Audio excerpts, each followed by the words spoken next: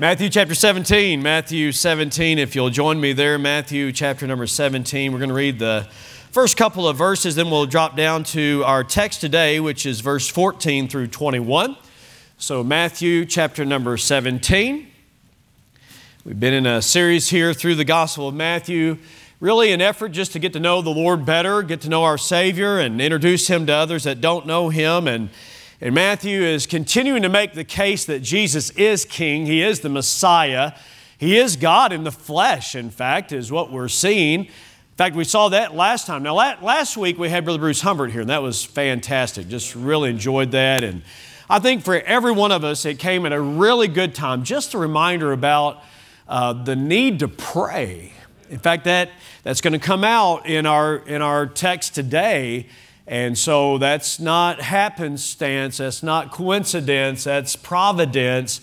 And so I look forward to that, emphasizing a lot of the same things. So Matthew 17, verse number 1. And after 6 days, Jesus taketh Peter, James, and John, his brother, and bringeth them up into an high mountain apart. And then the Bible tells us in verse 2 that he was transfigured, means changed before them. Well, in what way? What did that look like? Wouldn't you like to have been there to have seen just a glimpse of His glory? And it says that His face did shine as the sun, and His raiment, His clothing, His raiment was white as the light. And we'll explain a little bit more what took place there. But let's drop on down to our text. They come back down from the mountain, and they're meeting back up with the other 9 of the 12 disciples.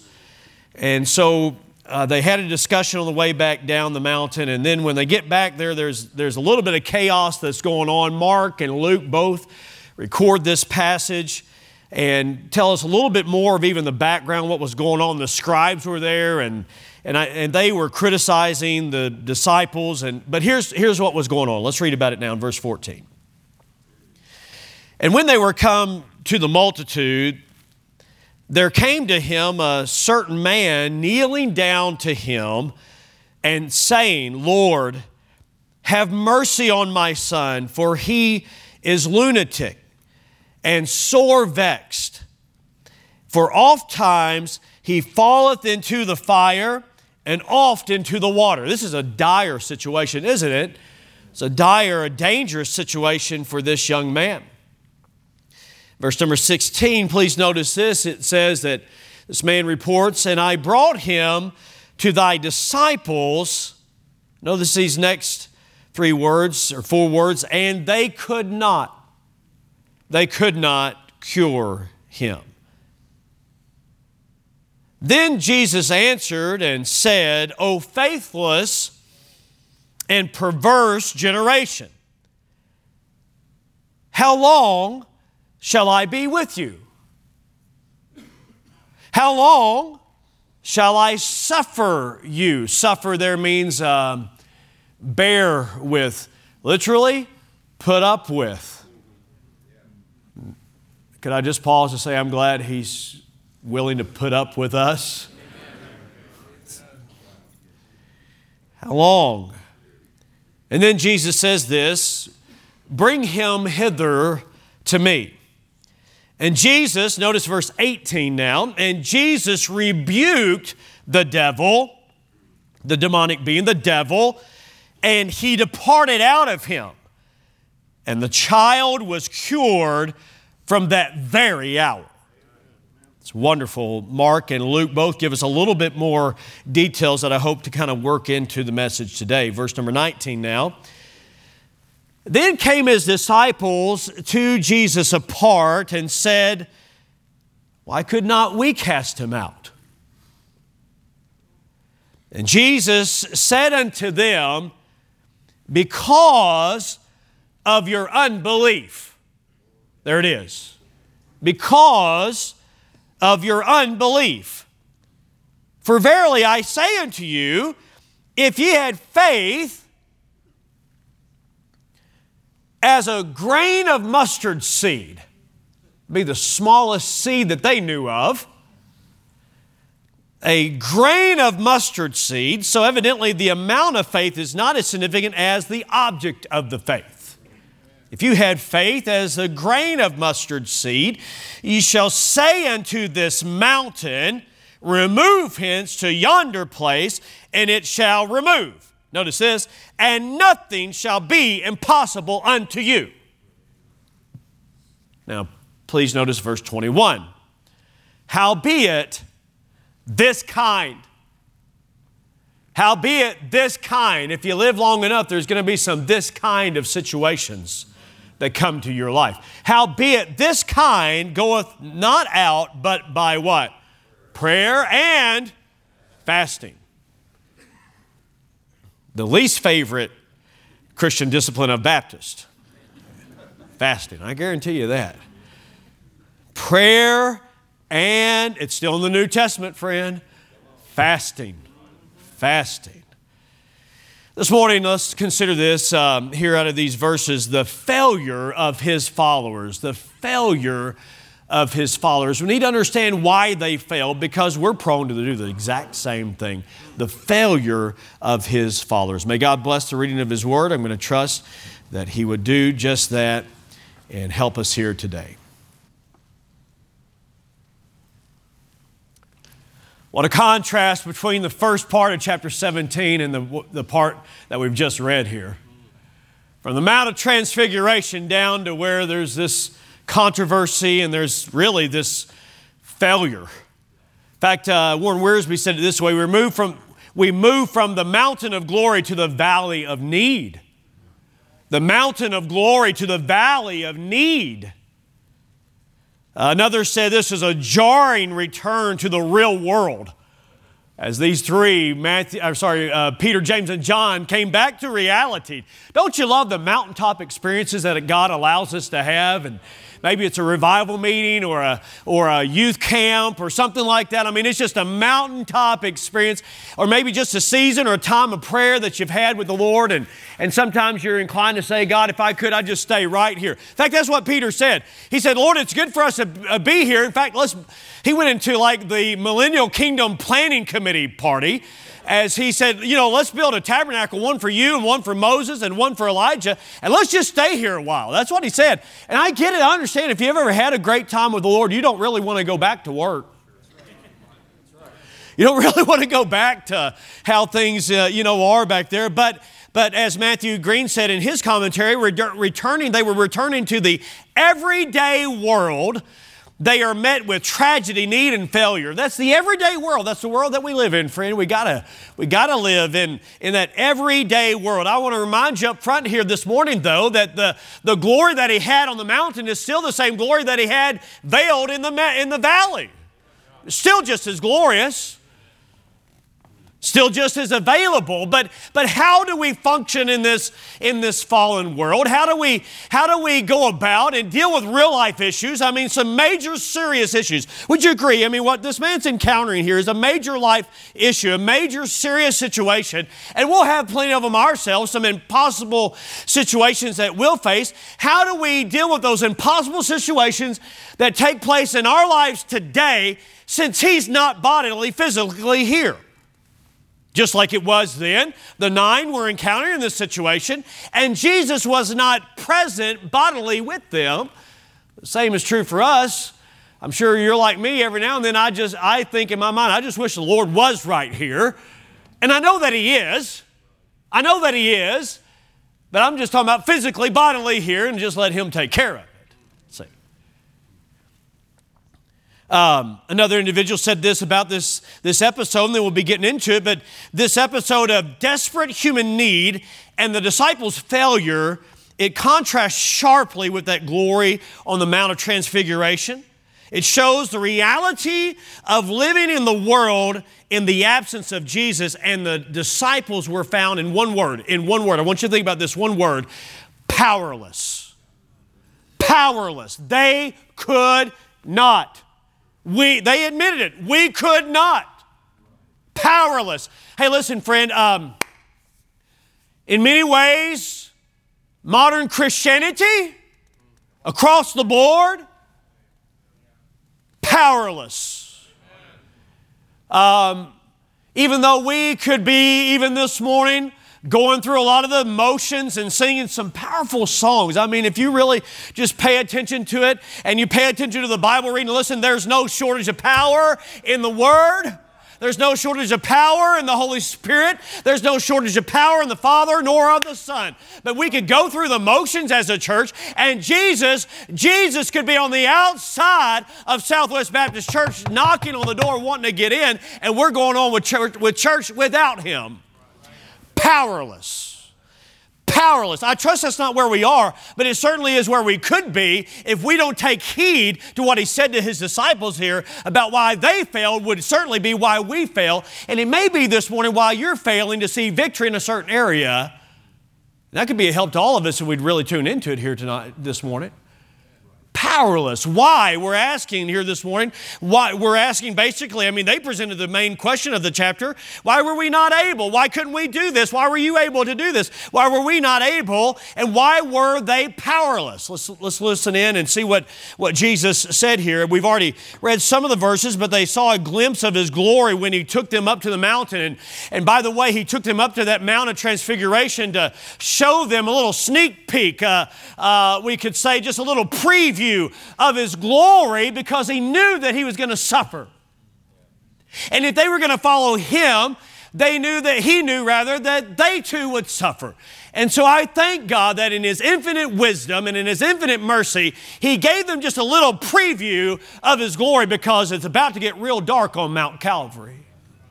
In fact, for the space of 3 hours, that it would be dark and as sin would be placed upon our Savior. But listen, this morning, He's still our glorious Savior who was dying for all of us.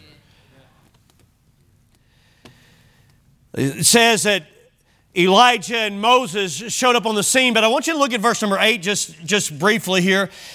In the fury of preaching a couple weeks ago, I didn't really highlight this particular verse like I should have, and that's one of the joys and privileges of pastoring. You get to come back and finish your sermon 2 and 3 weeks later. Verse number 8 says that when they lifted up their eyes, if you remember as the cloud was there, the glory cloud was there, and God interrupted Peter's planning session. And while he was yet speaking, the Father said, "This is my beloved Son in whom I am well pleased." And so then that glory was there and they were overwhelmed with that glory. And when they looked back up, listen to this, they saw no man save Jesus only.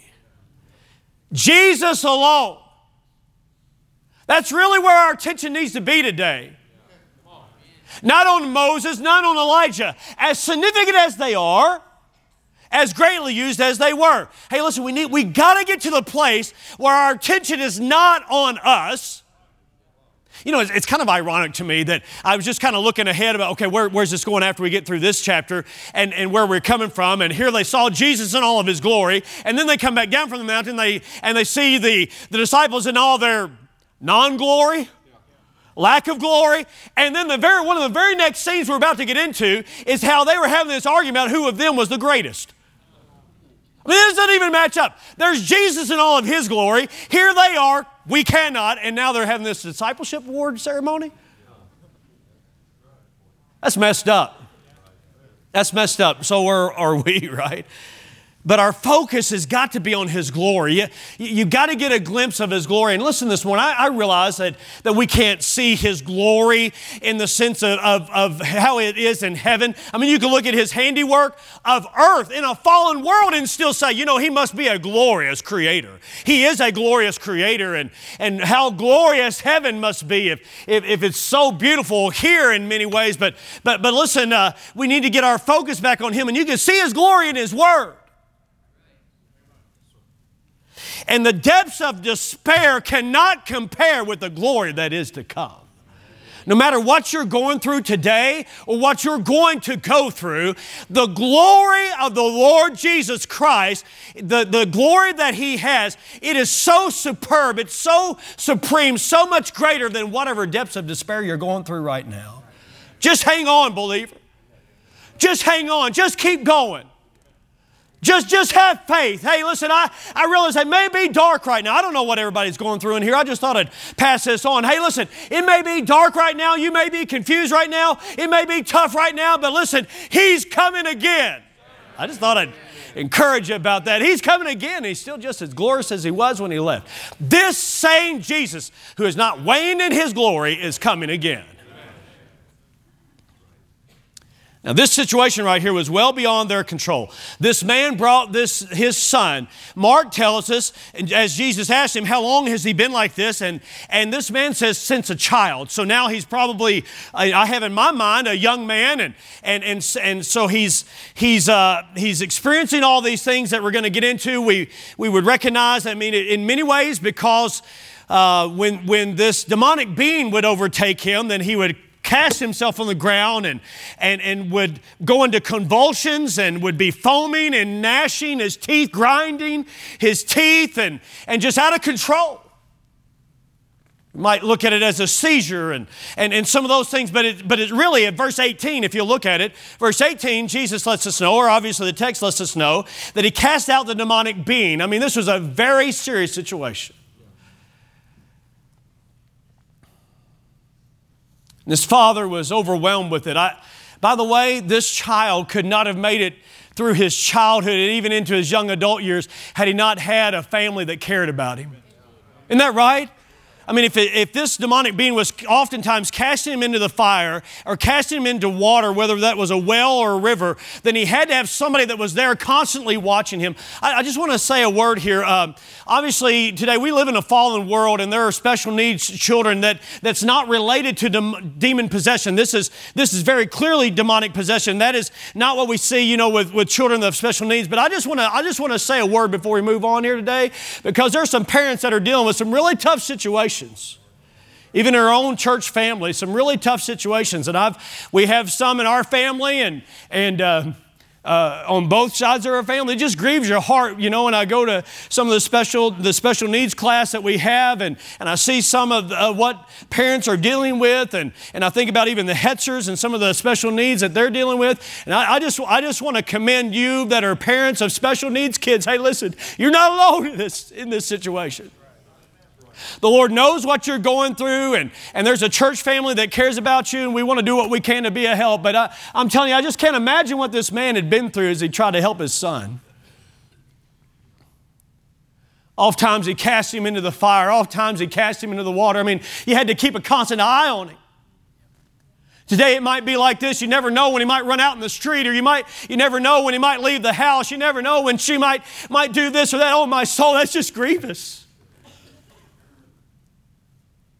This man, I don't know, he heard about Jesus somehow and he heard about his disciples, and maybe he got on the scene and he heard that Jesus was in that area and he said, I'd like to see Jesus, and I don't know who it was that spoke to him. Maybe it was Thomas or one of the other disciples, but they said, he's not here at this time, but could we be a help to you? And this man said, my son is grievously tormented by a demonic being, and I've heard that Jesus can cast him out, and I've heard that even you can.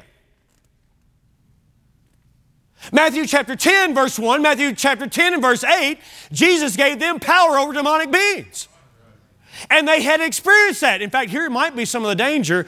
They had a previous experience that caused them to think maybe we don't have to pray as much about this right now.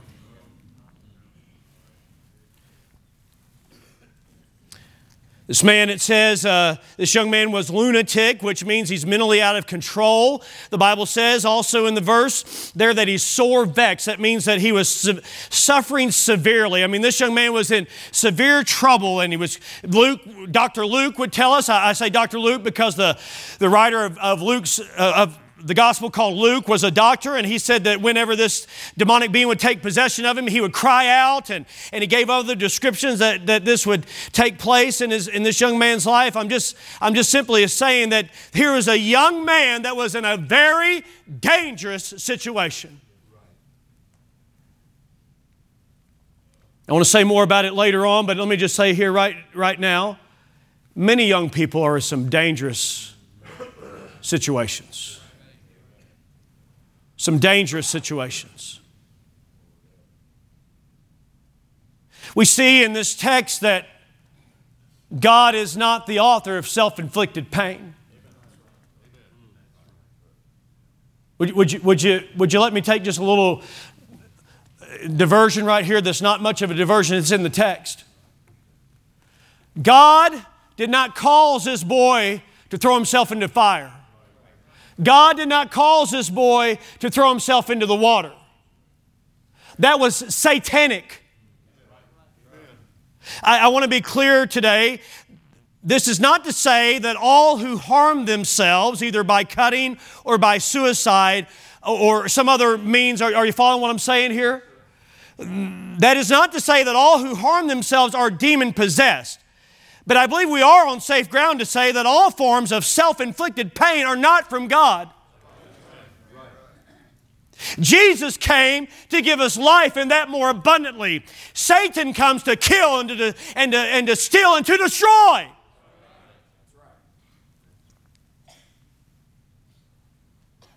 Young people cutting themselves today, adults cutting themselves, adults committing suicide, it's grievous.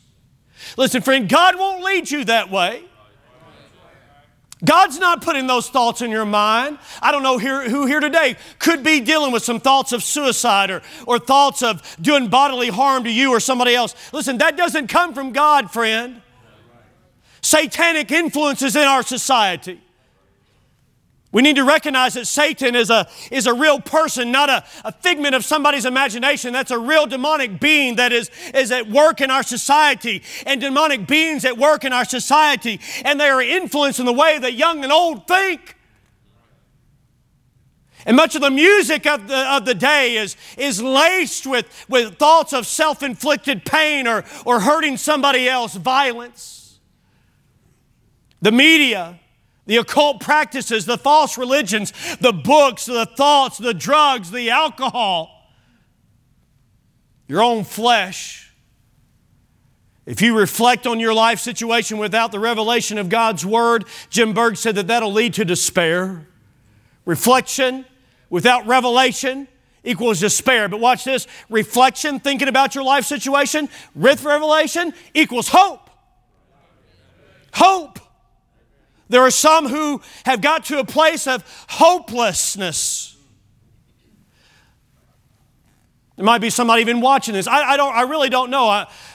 Somebody that's at a state of some hopelessness right here. Let me encourage you here this morning. Listen, don't do anything that you're going to regret. Don't do anything that's going to leave your families with unanswered questions and wondering why or what could we have done? What more could we have done? Would you please just go to Jesus, friend? Go to Jesus. And this man, he took his son to Jesus. I mean, he was in a very difficult spot, and he took his son to Jesus. Listen, that's what we need to do here today, is just get to the Lord. And I realized here this morning that this man was actually disappointed because he went to the disciples and they couldn't help him. But don't judge Jesus based on us. Now, I shouldn't have to say that, because we ought to be a good reflection of who Jesus is. But let me just say, there may be somebody here today that you came for help, and it's like you haven't got any help here at this church. Well, we want to help. In fact, our motto, our theme is honoring God and helping people. Helping people. That's our heart, that's our desire. But listen, you could be here today and say, I came to that church and I was trying to get help for my marriage and I didn't get any. I came to that church and I was trying to get help for my addiction and I didn't get any. I came to that church and I was trying to find out how to get to heaven and I didn't have anybody that showed an interest in me. I came to that church and I tried to fit in, but it's like, they'd been there for 71 years and nobody else could get in. I came to that church and I tried to get some help and I just couldn't. Well, listen, here's what, dude. Listen, don't give up. Just press on through this crowd and get to Jesus. Get to Jesus. Now, those of us that are here and we're hearing those cries and those statements, then we ought to take heed, because I think it's in our heart. I know this church very well, that it's in your heart that you want to be a help to others. I think these disciples, they wanted to be a help to others, but something was wrong, and we're getting to that. But it's highly possible here today. And Brother Ted reminded us in Sunday school, in the adult Sunday school class here, the Southwest Bible class, he said there's no perfect church, including Southwest Baptist Church. Would you believe that the assistant pastor said that this is not a perfect church? Now, come on. How do you keep a job and do that, right? But friend, listen, he's exactly right. This is not a perfect church. We try to be a friendly church, but sometimes we forget to be friendly. If you go to church long enough, you're bound to get disappointed by the Lord's disciples. You're bound to, because we're still living in skin.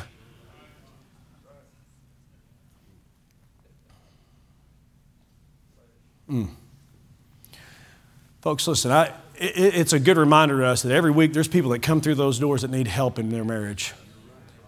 I mean, I pray every Tuesday as I get back in the office to take Monday off, but every Tuesday I pray over every one of the guest cards and say, God, you sent this person here, and I don't know, some of them I met. I try to make notes on my prayer list, and as I meet people, because we want to learn names.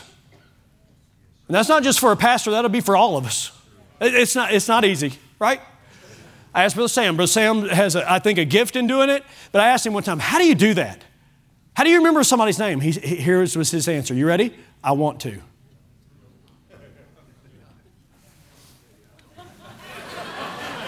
All right. I'm good. Yep, you sure do. I want to. I'm just saying, there's somebody come in here today that needs some help. Somebody came in here last Sunday and they needed some help. And this might have been the one, let's never forget this. It may be the one time they give God a chance. The one time they say, I've heard a lot about church and I'm going to give it one shot. Oh, we got to be on our A game. Right? What is our A game? I'm getting to that here in just a minute. In fact, it's not even our A game. Our A game is still bad. But what I'm saying is we got to be ready. We got to be ready because a dad's coming with a son, or a mom's coming with a daughter, or a married couple's coming. And listen, it's not time to mess around. It's not time to just kind of go through another service. It's not time to go through another motion and just sing another song. No, listen, people are in real desperate need, and they're saying, I want to get out of what I'm in, and I don't know how to get out. I don't know what to do. Can somebody help me? The Lord was grieved. The Lord was grieved as the people came to Jesus, and in verse 16 and verse 19, then the focus is clearly on more the failure of the disciples than it was on even the healing of the son. And in verse number 17, the Lord said there in verse 17, look at it again if you would, he said, "O faithless and perverse generation." Now who's he including in that? His disciples. Oh, faithless. In fact, one man said that Matthew went out of his way to emphasize faithlessness. Faithlessness. Your unbelief. If you had faith, faithless. And he's not just saying that about the scribes. He's not just saying that about the Father. In fact, he's going to say in Mark's account, I believe it is, he says to the Father, if you have faith, and he says, Lord, I believe. But then I love what the man said, help my unbelief. You like that? Lord, I believe, help my unbelief. And the Lord healed as a response to faith. But it wasn't just the man, and obviously it wasn't just the son, but it was Thomas and it was the other disciples that were there. He said that about them, oh, faithless and perverse. You know what he did? He lumped them in with the world. He said, my followers are acting just like unbelievers. What an indictment. What an indictment that our Lord would say about us that we have when you think about faithlessness and perverseness or twistedness, or when I looked the word up, it meant distorted or even corrupt or wicked, and faithless and perverse generation. In other words, he's saying, listen, you got a wrong attitude towards God. You're not believing that God can, or at least you're not acting that way. Oh, perverse or faithless and perverse generation, he says, and how long shall I be with you? How long shall I suffer or put up with this? I wonder today if Jesus showed up on the scene. Actually, Brother Ted, when you mentioned that about Jesus coming to church, it kind of made me nervous on the inside. I thought about it. I thought, whoa, wait a minute. What if Jesus showed up? Like bodily, physically. I believe we'd all straighten up. I mean, it was quite a thought. To think but may I remind us all today, He is present. He is aware. But I wonder if He'd say, how long do I have to put up with this lackadaisical form of Christianity? How long do I have to put up with this form of Christianity that doesn't really believe or trust me? How long do I have to put up with this worldliness that's come to my churches? I wonder if he'd had that same assessment. How long will it be before you start doing what I told you to do? He wouldn't say it unkindly. He wouldn't say it with a mean-spiritedness. But friend, listen, he said, I'm saying he wouldn't, but here's what he does say. He says it firmly. He says it lovingly. He says it boldly. He says it courageously that we're not living up to what he wants us to do because the results are not there. Now, I thank God for what has been accomplished, but I wonder if we just trusted Him more, if more could be accomplished. If we just believe. I wonder who is still hurting because we haven't trusted Him. Did you hear me? I wonder who's not in church today because we haven't really trusted Him. We'd say something in our mind like, He'd never come. Well, I thought that this week. Shame on me. Go ahead, shame on me. I thought that this week about an individual, a neighbor. I thought, no, he'd never come. Got friend day coming up. He'd never come. Well, I don't know that. I'm ruling out what God can do. That's a wrong mindset.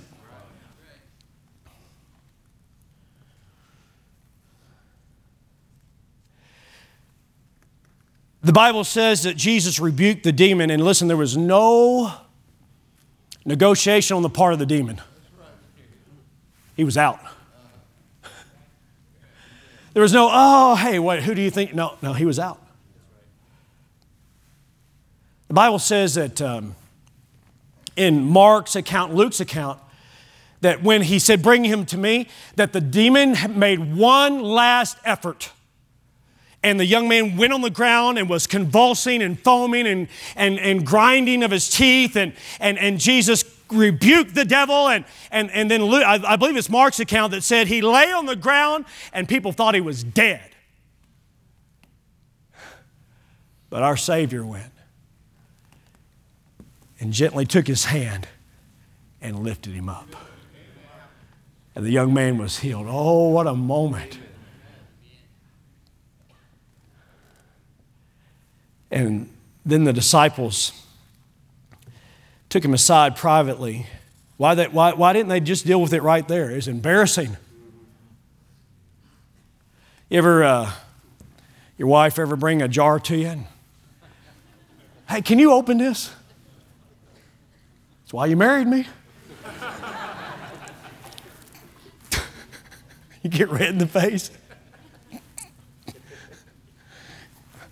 Give me a rag. Hot water, turn it upside down, tap it. I mean, all kinds of stuff you do, right? I can't get it. Give it to your teenage son.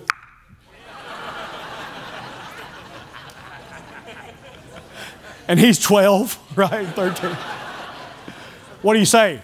I loosened it for you. Isn't that right? That's our next response. Good thing I loosened that for you, right? That's what the disciples are saying. Why couldn't we do that? How come you could do that and we couldn't do that? Look at his answer in verse number 19. Is that where it is? No, verse 20. Because of your unbelief. Literally, it's without faith. Faithless. Because of your unbelief, your lack of faith. You didn't trust God. They were powerless because they were faithless. They lacked power. Wait a minute, don't, let's not get it confused here. It wasn't their faith that would cause this devil to leave. It was God's power. Jesus rebuked him. So given that, all they had to do was just ask the Father and He could have cast them out. The power was not the disciples. Way too many churches kind of get into that deal, or individuals get in that deal and think it's all about them and their ability.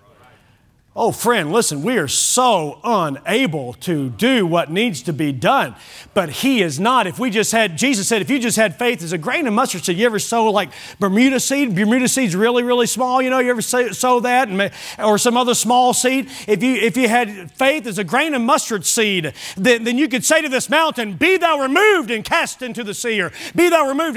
But that doesn't mean that Jesus wants us to start an excavation business as a church. We get a call down here at the office, hey, we got a mountain over here. Could y'all come over here and move it? No, that's not what it's saying. The mountain, like we read in Sunday school, see how much you get out of Sunday school? In 1 Corinthians chapter 13, he says, if I had all faith and could remove mountains. It's a figure of speech. It's a metaphor for an impossible situation. You got one? An impossible situation? Think about what it is right now, would you please? What's your impossible situation? Got two of them? Two big mountains there. How are you going to move that? Can I remind you today that infinite resources are available to us if we'll only believe? But we got to keep in mind our faith is only as good as the object of that faith. But if you put your faith in the infinite, eternal, all-wise, all-powerful, all-present God, He can do something. Well, that's an understatement. And then Jesus said this kind goeth forth not but by prayer and fasting. Faith needs prayer for its expression, full expression. Prayer needs fasting for its full expression. Andrew Murray said. Why did he say fasting? Well, fasting is saying I'm letting go of what is physical. And I'll quote Andrew Murray again here. He says, prayer is the one hand. Watch this. This will help, I think, everybody here. Because I know I don't like fasting. I'll be honest with you. I really don't. You don't either, right? Prayer is the one hand with which we grasp the invisible. Fasting is the other hand with which we let go of the visible. And then he went on to say, and nothing is man more closely connected with the world of sense than in his need for and enjoyment of food. Glorious food. But here's what happens. When we fast and pray, we're saying, God, there's nothing I can do about this, but you are not limited by my limitations. The disciples were not able to cast out the demonic being because they lacked faith. They were powerless because they were faithless. We lack power because we lack faith.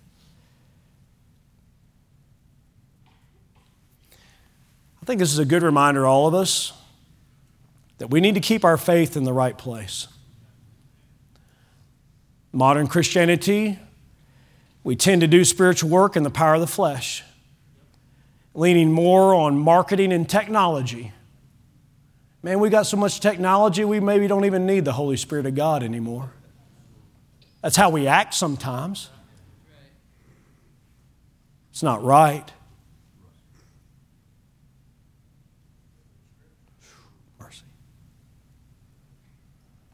We give up prematurely and think, oh, this is an impossible situation. I'm just can't do anything about it. Or we're prone to rely on past victories. Think what we did then, could it work now? Can I say to you this morning that it is not time to decorate the children's areas of our churches or of Southwest Baptist Church with Disney characters or Avengers that would help them have inspired faith. It's not time to fill our youth rooms with game systems to entertain children, young people. No, they're facing some really, really serious situations. And I just wonder if we just give ourselves to fast and pray. I wonder if God could save a generation of young people without a game system. I guarantee you what they don't need is more game system. And what they don't need is more worldliness, because they're in a really dangerous society. They're in a really dangerous world with dangerous satanic influences that are coming at them through social media and all kinds of other means, through movies and their music, while the churches just sit idly by and carry on with business as usual. Listen, we got to get a hold of the throne of God and say, oh God, would you help these young people? Would you help this young man, this young lady? Would you save my son? Would you save my daughter? And pray and fast about it. Then we'd get on some spiritual ground. Prayer and fasting is still the God-given solution to having sufficient laborers in all the world. Listen, the church in Antioch, they fasted and they prayed, and the Holy Ghost said, separate me, Paul and Barnabas, for the work whereunto I have called them. Terry Unruh, who's been a missionary in restricted access country, had said for many years that prayer is the essential fuel for evangelism. It's the essential fuel for discipleship and church planting. Without it, our efforts to reach the unreached billions will fail. It'll fail. Listen, there was a lot that the early churches did. They did a lot more than just praying. They did preaching, they did singing, they did evangelism. But the first thing that they did was pray. The first thing. John R. Rice said all of our failures are prayer failures.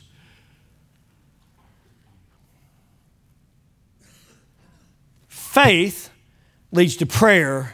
Prayer leads to fasting. How many of you are fasting? I'm not asking for a show of hands. How many of you in the last month have fasted about something? I realize there's people that have medical conditions. I get that, understand it. And I'm not saying start a 40-day fast starting Monday. That's not smart. Don't do that. You'll hurt something. But maybe just take a lunchtime and say, this is so important, I'm just going to give myself to pray about it. Well, you'll be looking forward to dinner, I guarantee you that.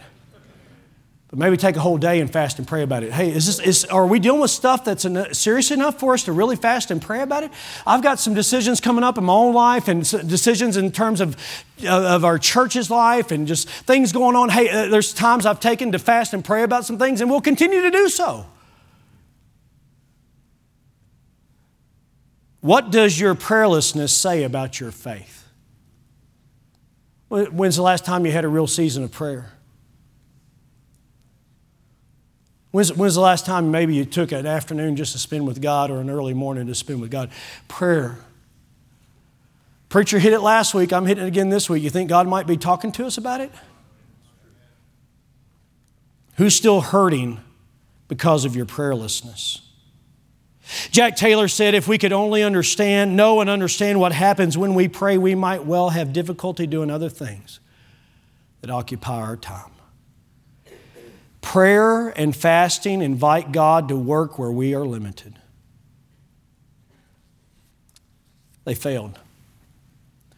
They failed because they didn't trust God and have faith. Their faith had no expression of prayer and fasting.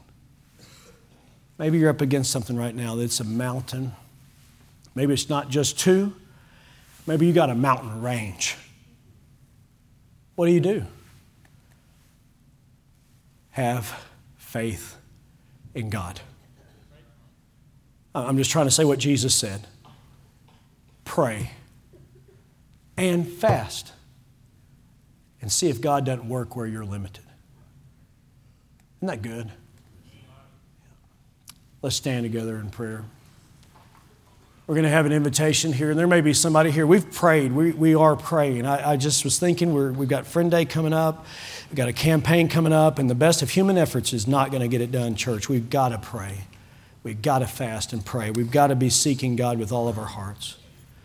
But I can honestly say to you that are here maybe as a guest, we have prayed that God would speak to your heart about salvation. If you're not saved, we want to invite you to come and to know our glorious Savior this very morning. But I know today a text like this would humble all of us about our prayer life and our faith.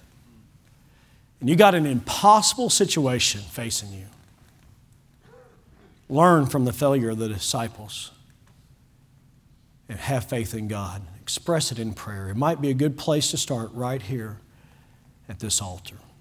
Heavenly Father, as we mobilize and move into place here to have some time of prayer. We've had a lot said and tried to show what the text is saying, and thus what it says today. You recorded it, you preserved it for us that we might learn even from the mistakes of the disciples, the failures. God, I thank you that in the last 2 weeks you've reminded us, last 2 Sundays you've reminded us of just how important it is to have a place of prayer regularly, but then also when we're faced with an impossible situation. I thank you for the answer to prayer too, God. I see you working in specific ways. It's wonderful. So God, we want to learn from this. Help us in this invitation in Jesus' name. Amen. Page 241, Jesus paid it all. If you'd like to come today for salvation, please come.